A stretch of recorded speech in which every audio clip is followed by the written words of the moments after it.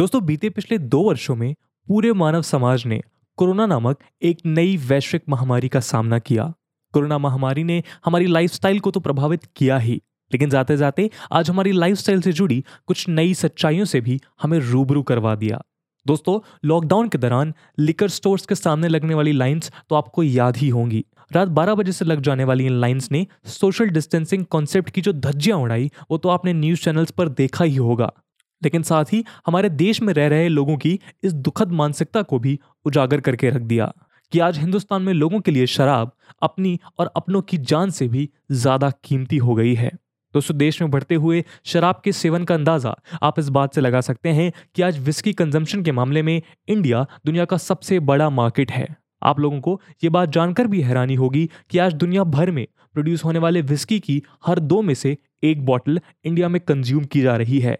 Consumption volume के perspective से India आज दुनिया का 9th लार्जेस्ट अल्कोहल कंज्यूमर है। लेकिन शराब का सेवन या बिक्री कोई नई बात नहीं है। आज दुनिया के टोटल अल्कोहलिक बेवरेज का मार्केट 1.49 ट्रिलियन यूएस डॉलर्स का है और उसका सेवन भी दुनिया की लगभग हर कंट्री में किया जा रहा है। तो फिर हमारे देश में इसके इस्तेमाल पर आपत्ति क्यों? दोस्तों, सवाल का जवाब छिपा है इंडिया के डेमोग्राफिक डिविडेंड और देश में अल्कोहल कंजम्पशन के बढ़ते ट्रेंड में। आज भारत ऐसा देश है जहां 40 या 40 से कम उम्र के लोग देश की टोटल पॉपुलेशन का 80% एरिया कंस्टिट्यूट करते हैं। वहीं देश की वर्किंग पॉपुलेशन जिनकी उम्र 15 से 59 ईयर्स के बीच में है वो देश की टोटल पॉपुलेशन का 62% एरिया कॉन्स्टिट्यूट करती है। लेकिन गवर्नमेंट सर्वे के अकॉर्डिंग पिछले 30 ईयर्स में अल्कोहल कंजम्पशन 38% इंक्रीज हुआ है। हालात यह है कि आज देश में 10 से 75 ईयर्स की उम्र के पुरुषों की कुल जनसंख्या का 1/3 हिस्सा शराब का सेवन कर रहा है। दोस्तों, आज के हमारी इस वीडियो में हम इंडिया में अल्कोहल बेवरेज के इतिहास और करंट सिनेरियो में अल्कोहल कंजम्पशन के ट्रेंड में आए रैपिड इंक्रीज को समझने की कोशिश करेंगे। इसके अलावा इस उभरते हुए ट्रेंड का इंडियन मासेस पे पड़ने वाले नेगेटिव इम्पैक्ट पे भी हम चर्चा करेंगे। पर दोस्तों, आगे बढ़ने से पहले मैं आप सभी को ये बता दूं कि वीडियो यूपीएससी मेंस एग्जामिनेशन के पर्सपेक्टिव से भी रिलेवेंट है और इस टॉपिक से जुड़े सवाल यूपीएससी GS-1 के social issues in Indian society section में पूछे जा सकते हैं। तो बिना किसी देरी के आइए शुरू करते हैं आज का डिस्कशन। दोस्तों, अल्कोहलिक बेवरेजेस का प्रचलन हिंदुस्तान के लिए कोई नई बात नहीं है। अगर इन बेवरेजेस के इतिहास की बात करें, अल्कोहलिक बेवरेजेस के इस्तेमाल के known evidence Indus valley civilisation या सिंधु घाटी सभ्यता से मिलते हैं। दोस्तों, क्या आप जानते हैं Indus valley civilisation distillation technique का ज्ञान रखने वाली दुनिया की पहली सभ्यता थी, जहां हमारे एंसेस्टर्स किसी लिक्विड मिक्सचर को कंडेंसेट करके यानी बॉयल करके मिक्सचर को सेपरेट कर सकते थे। इंडस वैली सिविलाइजेशन से मिले डिस्टिलेशन वेसल्स इस बात का जीता जागता उदाहरण है। इस तरह के डिस्टिलेशन वेसल्स हड़प्पा, मोहनजोदारो और दूसरे इंडस वैली साइट से भी प्राप्त हुए हैं। प्री आर्यन पीरियड में मसारा नामक एक बेवरेज की जानकारी मिलती है जो राइस और बार्ले को मिक्स करके बनाई जाती थी। मसारा के अलावा मधु, गोर्जिका, सुबरा और शुक्रा नाम की अल्कोहल बेवरेजेस भी वाइडली कंज्यूम की जाती थी। दोस्तों, अल्कोहलिक बेवरेजेस का उल्लेख एंशिएंट लिटरेचर में भी देखने को मिलता है। यदि ऋग्वेद की बात करें तो इसमें सोमा और प्रहमना नाम के 2 इंटॉक्सिकेंट ड्रिंक्स के बारे में मेंशन किया गया है। ऋग्वेदा के 10th मंडला यानी चैप्टर 10 में से एक पूरा मंडला सोमा को ही समर्पित है। ऋग्वेदा की 9th मंडला में सोमा को एक प्लांट बेस्ड इंटॉक्सिकेंट बताया गया है जिसको पीने के बाद यूरोफिक हाई यानी परम उत्साह की अनुभूति होती है। ऋग्वेदा के अलावा चाणक्य द्वारा लिखी गई अर्थशास्त्र में भी उस वक्त के समाज में शराब के प्रचलन से रिलेटेड जानकारी प्राप्त होती है। दोस्तों, अर्थशास्त्र में कपास यानी और हराहुराका नामक 2 वाइन्स का जिक्र किया गया है जो काफी पॉपुलर हुआ करती थी। शायद यही वजह है कि हिंदुस्तान में पहली बार लिकर की सेल और टैक्सेशन को कंट्रोल मैनर से एग्जीक्यूट करने वाले मौर्यंस ही थे। इसके लिए राज्य में अनेक ड्रिंकिंग एरिया को डेवलप किया गया जो काफी हद तक आज के मॉडर्न बार से मिलते जुलते हैं। मौर्यन काल में लिखी गई एक और किताब इंडिका से भी लिकर कंजम्पशन रिलेटेड जानकारी मिलती है। इंडिका चंद्रगुप्त मौर्य के दरबार में रहने वाले ग्रीक एम्बेसडर मेगास्थनीज द्वारा लिखी गई थी, जिसमें मेगास्थनीज ने भारतीयों को फ्रूगल ड्रिंकर्स बताया था। इन सब के अलावा मेडिसिन एंड सर्जरी पर सुश्रुता द्वारा लिखी गई सुश्रुता संहिता और आयुर्वेदा पर चरक द्वारा लिखी गई चरक संहिता में इन इंटॉक्सिकेंट्स का जिक्र किया गया है। चरक संहिता में 84 टाइप्स की इंटॉक्सिकेटिंग बेवरेज के बारे में बताया गया है, जो grains, honey, sugar cane, mango, grapes या महुआ और कदमा नाम के फूलों से बनाई जाती है। आर्कियोलॉजिकल साइट्स और एंशिएंट लिटरेचर के अलावा अर्ली और लेट मिडिवल पीरियड के दौरान दूर दराज के पूर्व और पश्चिम रीजन से भारत आए विभिन्न यात्रियों की किताबों से भी इन बेवरेजेस की जानकारी मिलती है। फॉर एग्जाम्पल 405 एडी में भारत आए चाइनीज ट्रैवलर फाहिन की किताब फो क्यो की यानी ट्रेवल्स ऑफ फाहिन, 630 एडी में आए ह्यून सांग की बुक सी यू की यानी record of the western countries, 117 में ख्वारिज्म यानी कि मॉडर्न डे उज्बेकिस्तान से आए एल बेरूनी की किताब किताब उल हिंद और ऐसी अनेक किताबों से भारतीय समाज में अल्कोहल बेस्ड बेवरेज के प्रचलन की जानकारी प्राप्त होती है। यहाँ इस बात को समझना जरूरी है कि एंशिएंट पीरियड में जिन इंटॉक्सिकेटिंग ड्रिंक्स का जिक्र मिलता है, उन ड्रिंक्स के प्रोडक्शन से लेकर उन्हें कंज्यूम करने के तौर तरीकों में आज अल्कोहलिक बेवरेजेस के प्रोडक्शन से लेकर उन्हें कंज्यूम करने के तौर तरीकों में जमीन आसमान का फर्क है। अगर एंशिएंट लिटरेचर में मेंशन इन इंटॉक्सिकेटिंग ड्रग्स के प्रोडक्शन की बात करें तो ये ड्रिंक्स मोस्टली प्लांट बेस्ड हुआ करती थी, जिन्हें बिना किसी केमिकल सब्सटेंस के बनाया जाता था। वहीं आज वाइडली कंज्यूम की जा रही अल्कोहलिक बेवरेजेस में ethanol, carboxylic acid, polyphenolic compounds और एस्टर्स जैसे केमिकल यूज किए जा रहे हैं, जो ह्यूमन बॉडी के लिए बहुत ज्यादा हार्मफुल हैं। इसके अलावा यदि कंजम्पशन पैटर्न की बात करें तो ऋग्वेदा में सोमा रस को कंज्यूम करने के लिए specific rules and set of instructions दिए गए हैं। अगर किसी व्यक्ति को सोमा रस पीना है तो उसे एक स्पेशल रिचुअल को परफॉर्म करना पड़ता था, जबकि आज अल्कोहलिक बेवरेजेस का कंजम्पशन समय, काल और परिस्थिति के विपरीत किया जाता है। जिसका जब और जैसे मन हो वैसे कंज्यूम कर सकता है। ऋग्वेदा के अकॉर्डिंग एक बार सोमा रस का सेवन करने के बाद सोमा रस पीने वाले व्यक्ति को अगले 120 दिन तक आम लोगों के बीच रहने की अनुमति नहीं होती थी।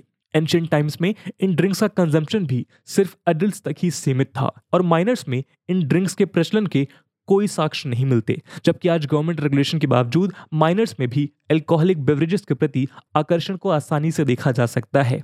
और सबसे जरूरी बात, आज जिस तरह इन ड्रिंक्स को रेगुलर बेसिस पर वर्क, स्ट्रेस या एंजॉयमेंट पर्पस के नाम पर कंज्यूम किया जा रहा है, ऐसा भी एंशिएंट पीरियड में नहीं हुआ करता था।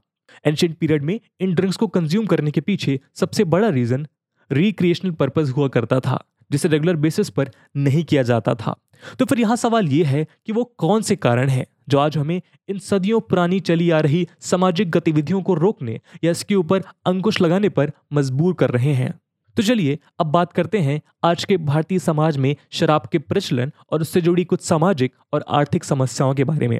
दोस्तों, इंडियन सोसाइटी में अल्कोहल कंजम्पशन के कंटिन्यूअस अपहिल गोइंग ट्रेंड ने सरकार के सामने न्यू चैलेंजेस खड़े कर दिए हैं। WHO या वर्ल्ड हेल्थ ऑर्गेनाइजेशन के अकॉर्डिंग इंडिया की मेल पॉपुलेशन में आज हर 3 में से एक व्यक्ति शराब का सेवन कर रहा है। फलस्वरूप liver failure, heart attack, diabetes जैसे फिजिकल डिजीज और मेंटल हेल्थ इश्यूज लोगों के बीच बढ़ते जा रहे हैं। इन मेंटल हेल्थ इश्यूज की सीवियरिटी का अंदाजा आप इस बात से लगा सकते हैं कि देश में हर साल आने वाले सुसाइड केसेस में से 15 से 20% cases directly alcohol related problem से जुड़े होते हैं। दोस्तों, देश में हर साल होने वाले हजारों रोड एक्सीडेंट के पीछे भी अल्कोहल कंजम्पशन एक मुख्य कारण के रूप में उभर के सामने आया है। सिर्फ साल 2021 में ऐसे 62,000 से भी ज्यादा केसेस आए हैं जहां शराब पीकर गाड़ी चलाना किसी दुर्घटना का मुख्य कारण था। इन सब के अलावा देश में महिलाओं के खिलाफ बढ़ते क्राइम और सेक्सुअल वायलेंस के केसेस में भी अल्कोहल एक की एलिमेंट रहा है। नेशनल क्राइम रिकॉर्ड ब्यूरो यानी कि NCRB के अकॉर्डिंग देश में होने वाले 75 to 80% सेक्सुअल वायलेंस केसेस में अल्कोहलिज्म मुख्य कारण रहा है। पर ऐसी बात भी नहीं है कि ये समस्या सिर्फ पुरुषों तक सीमित है। महिलाओं में भी शराब के बढ़ते प्रचलन को साफ तौर पर देखा जा सकता है। WHO की एक रिपोर्ट के अकॉर्डिंग लास्ट डिकेड में 18 से 30 वर्ष की महिलाओं के बीच अल्कोहल कंजम्पशन रेट में तेजी के साथ वृद्धि हुई है। फलस्वरूप आज अल्कोहल कंजम्पशन महिलाओं में ब्रेस्ट, थ्रोट और ओसोफेगस कैंसर जैसी समस्याओं को बढ़ा रहा है। प्रेगनेंसी के दौरान अल्कोहल का use foetal alcohol spectrum disorder, जिसे FASD भी कहा जाता है, जैसी नई समस्याओं को भी जन्म दे रहा है। भारत के विभिन्न राज्यों में भी महिलाओं और पुरुषों के बीच अल्कोहल कंजम्पशन की डिस्पैरिटी को देखा जा सकता है। 2021 में मिले NFHS के डेटा के अकॉर्डिंग पुरुषों में अल्कोहल कंजम्पशन का प्रचलन सबसे ज्यादा अरुणाचल प्रदेश में देखा गया है। अरुणाचल प्रदेश के बाद तेलंगाना और सिक्किम टॉप 3 स्टेट्स में से एक हैं। वहीं कंजम्पशन रेट के पर्सपेक्टिव से लक्षद्वीप, गुजरात और राजस्थान बॉटम 3 स्टेट्स हैं। दोस्तों आज देश के युवाओं में अल्कोहल और अदर अल्कोहल बेस्ड बेवरेजेस की तरफ बढ़ता हुआ रुझान किसी डूबते हुए जहाज में बजने वाली घंटी के समान प्रतीत हो रहा है। लास्ट ईयर 2021 में आए new national family health survey NFHS 5 के अकॉर्डिंग 15 साल से कम उम्र के लड़कों में 19% बच्चे अल्कोहल का इस्तेमाल कर रहे थे। यानी आज भारत का हर 5 में से एक युवा शराब का सेवन कर रहा है। कई ग्लोबल एक्सपर्ट्स अल्कोहल को एक गेटवे ड्रग या सॉफ्ट ड्रग भी कंसीडर करते हैं, जो आज या आगे चलकर इन यंगस्टर्स को हेरोइन, कैनबिस और MDMA जैसे हार्ड ड्रग्स की ओर ले जाते हैं। इन सभी तथ्यों के जरिए आप ये समझ सकते हैं कि इंडिया में आज अल्कोहल कंजम्पशन की प्रॉब्लम कितनी विशाल और व्यापक हो गई है। तो यहाँ सवाल उठता है कि क्या हमारी सरकार हाथ पर हाथ धरे बैठी हुई है, और अगर सरकार प्रयास कर रही है तो वो कौन से कारण हैं जो सरकार को इस पूरे शराब के व्यापार पर प्रतिबंध लगाने से रोक रहे हैं। तो चलिए सरकार की भूमिका पर भी हम एक नजर डालते हैं। दोस्तों हमारे कॉन्स्टिट्यूशन के आर्टिकल 47 के अकॉर्डिंग इंटॉक्सिकेटिंग ड्रिंक्स के कंजम्पशन को प्रोहिबिट करना सरकार की एक नैतिक जिम्मेदारी है। वैसे आर्टिकल 47 DPSP यानी directives principle of state policy का पार्ट है, इसीलिए इसे फंडामेंटल राइट्स की तरह लीगली इन्फोर्स नहीं किया जा सकता। गवर्नमेंट ने शराब के कारण नेचुरल सोशल साइकिल पर पड़ने वाले प्रभावों को कम करने के लिए समय समय पर अनेक प्रयास किए हैं। 2019 में आया new motor vehicle act alcohol related road accidents को रोकने के लिए सरकार द्वारा किया गया एक प्रयास ही था, जहां ड्रिंक एंड ड्राइव के केस में 10,000 रुपीज पेनल्टी और 6 मंथ इम्प्रिजनमेंट के प्रोविजंस ऐड किए गए। 26 जून को world wide international day against drug abuse and illicit trafficking के तौर पर सेलिब्रेट किया जाता है। 2020 में सरकार ने इस दिन ही नशा मुक्त भारत अभियान को लॉन्च किया। गवर्नमेंट द्वारा टेलीविजन पर अल्कोहलिक बेवरेजेस प्रोडक्ट के एडवर्टीजमेंट को भी बैन किया गया है। इसके अलावा 2016 में लिकर शॉप्स को नेशनल और स्टेट हाईवे से कम 500 मीटर दूर रखना कंपलसरी करना इसी दिशा में उठाया गया एक कदम है। दोस्तों सेंट्रल गवर्नमेंट के अलावा कुछ स्टेट गवर्नमेंट्स ने भी इस दिशा में सकारात्मक कदम उठाए हैं। गुजरात इस बात का बेस्ट एग्जाम्पल है। आज गुजरात देश का एकमात्र राज्य है जहां होममेड लिकर की सेल के लिए डेथ पेनल्टी तक का प्रावधान है। गुजरात की तरह बिहार में भी 1 अप्रैल 2016 से लिकर के सेल या मैन्युफैक्चरिंग पर प्रतिबंध है। गुजरात और बिहार के अलावा मणिपुर, नागालैंड और यूनियन टेरिटरी ऑफ लक्षद्वीप ने भी अल्कोहल की सेल या मैन्युफैक्चरिंग पर बैन लगा रखा है। लेकिन यहाँ सवाल यह है कि क्या सरकार अल्कोहल सेल पर पूरी तरह प्रतिबंध लगा सकता है। दोस्तों हर साल लिकर सेल से सरकार को लाखों करोड़ों का रेवेन्यू प्राप्त होता है। सिर्फ 2019-20 में यह रेवेन्यू 1,75,000 करोड़ था। सेंट्रल गवर्नमेंट की तरह स्टेट गवर्नमेंट को भी लिकर सेल से स्टेट एक्साइज ड्यूटी के नाम पर बड़ा रेवेन्यू प्राप्त होता है। साल 2019-20 में उत्तर प्रदेश को 31,500 करोड़, कर्नाटक को 20,950 करोड़ और महाराष्ट्र को 17,000 करोड़ से ज्यादा का रेवेन्यू प्राप्त हुआ था। अब आप समझ गए होंगे कि लिकर सेल पर कंप्लीट बैन लगाना फिलहाल गवर्नमेंट के लिए मुश्किल है। तो क्या हो सकता है इस बढ़ती हुई समस्या का पाथ ऑफ गोल्डन मीन? दोस्तों बढ़ते शराब सेवन के प्रभाव को रोकने के लिए सरकार और समाज दोनों को शायद मध्यम मार्ग यानी पाथ ऑफ गोल्डन मीन अपनाने की जरूरत है। जहां तक बात देश के युवा वर्ग की है तो इसके लिए हमें एक नो टॉलरेंस पॉलिसी को अपनाने की आवश्यकता है। इसके लिए देश में मिनिमम ड्रिंकिंग एज को यूनिवर्सल करना बहुत जरूरी है। लिकर शॉप्स पर लगे एज वेरिफिकेशन मैकेनिज्म को पूरी तरह से दुरुस्त करने की भी आवश्यकता है ताकि माइनर चिल्ड्रन को इससे दूर रखा जा सके। देश में ऑलरेडी चल रहे प्रोग्राम नशा मुक्त भारत अभियान को भी रिविजिट करने की जरूरत है ताकि अभी तक अभियान में आई कमियों को दूर किया जा सके। गवर्नमेंट आर्टिकल 47 को भी फंडामेंटल राइट्स के स्फीयर में ला सकती है। इसके लिए गवर्नमेंट आर्टिकल 21 में मेंशन फंडामेंटल राइट्स का इस्तेमाल कर सकती है। गवर्नमेंट को स्वच्छ भारत अभियान की तरह नए इनोवेटिव और क्रिएटिव प्रोग्राम को चलाने की भी आवश्यकता है ताकि लोगों की आदत को नहीं बल्कि उनकी मानसिकता को बदला जा सके। इन सब के अलावा अल्कोहलिज्म से रिलेटेड सोशल स्टिग्मा को भी तोड़ने की जरूरत है ताकि वो लोग जो शराब की लत को छोड़ना चाहें खुल के मदद मांग सकें।